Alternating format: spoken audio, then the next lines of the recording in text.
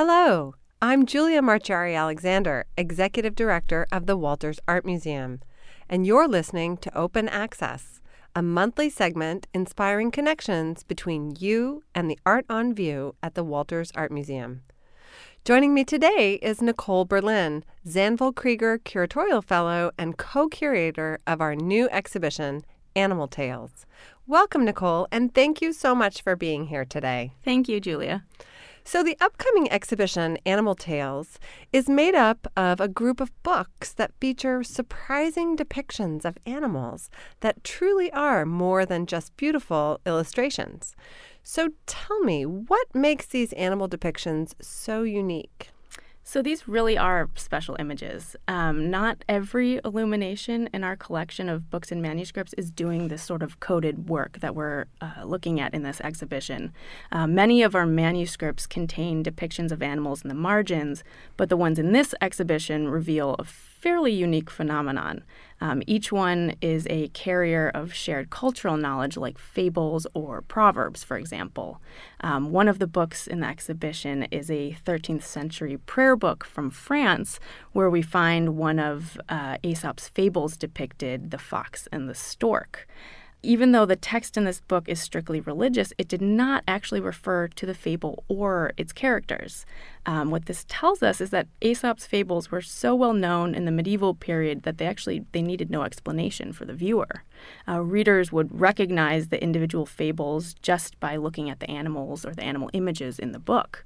And even though this seems like it might be a minor part of the book, this depiction and the ones in Animal Tales are really exciting. They allow us to get close to the mindset of the original readers. And visitors to the exhibition can do the same puzzle work to understand the images as viewers in the 13th and 14th centuries may have. So one of the things that I really like is that these depictions are actually really relatable to our lives. We've even talked a little bit about how they're almost like the memes or the emojis of today. So I wonder if you could sort of illuminate that idea and talk about why are these images so compelling for us in the 21st century. So one of the reasons that we really were thrilled to put together this exhibition is because the way people were looking at images centuries ago is really not very different than the way that we do now. We've been using the term shared visual culture to refer to the way imagery is collectively seen and understood, whether it be by 13th century readers or 21st century viewers like us. The big difference between these groups is that in the modern era, we encounter visual culture all day, every day, on our phones, on TVs, on screens, whereas this was much more limited in the medieval period. Images then and now contain information that we have to decode and decipher.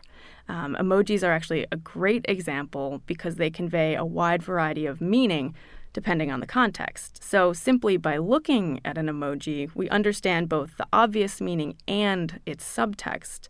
Emojis and memes really are part of our contemporary visual language, which is what the books in this exhibition were for the readers.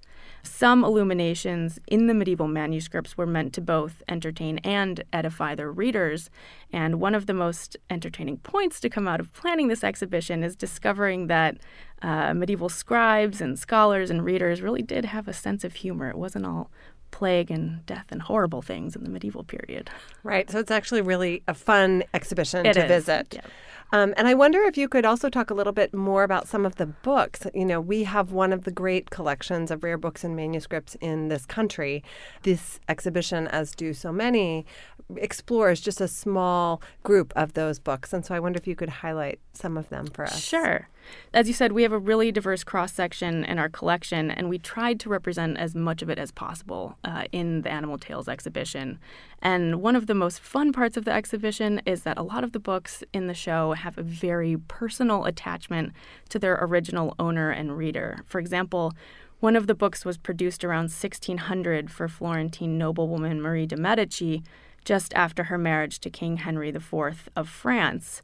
The depictions in this book and their Italian captions were meant to offer the new queen lessons about how to successfully rule a kingdom in a sort of game or more a game-like or more fun way.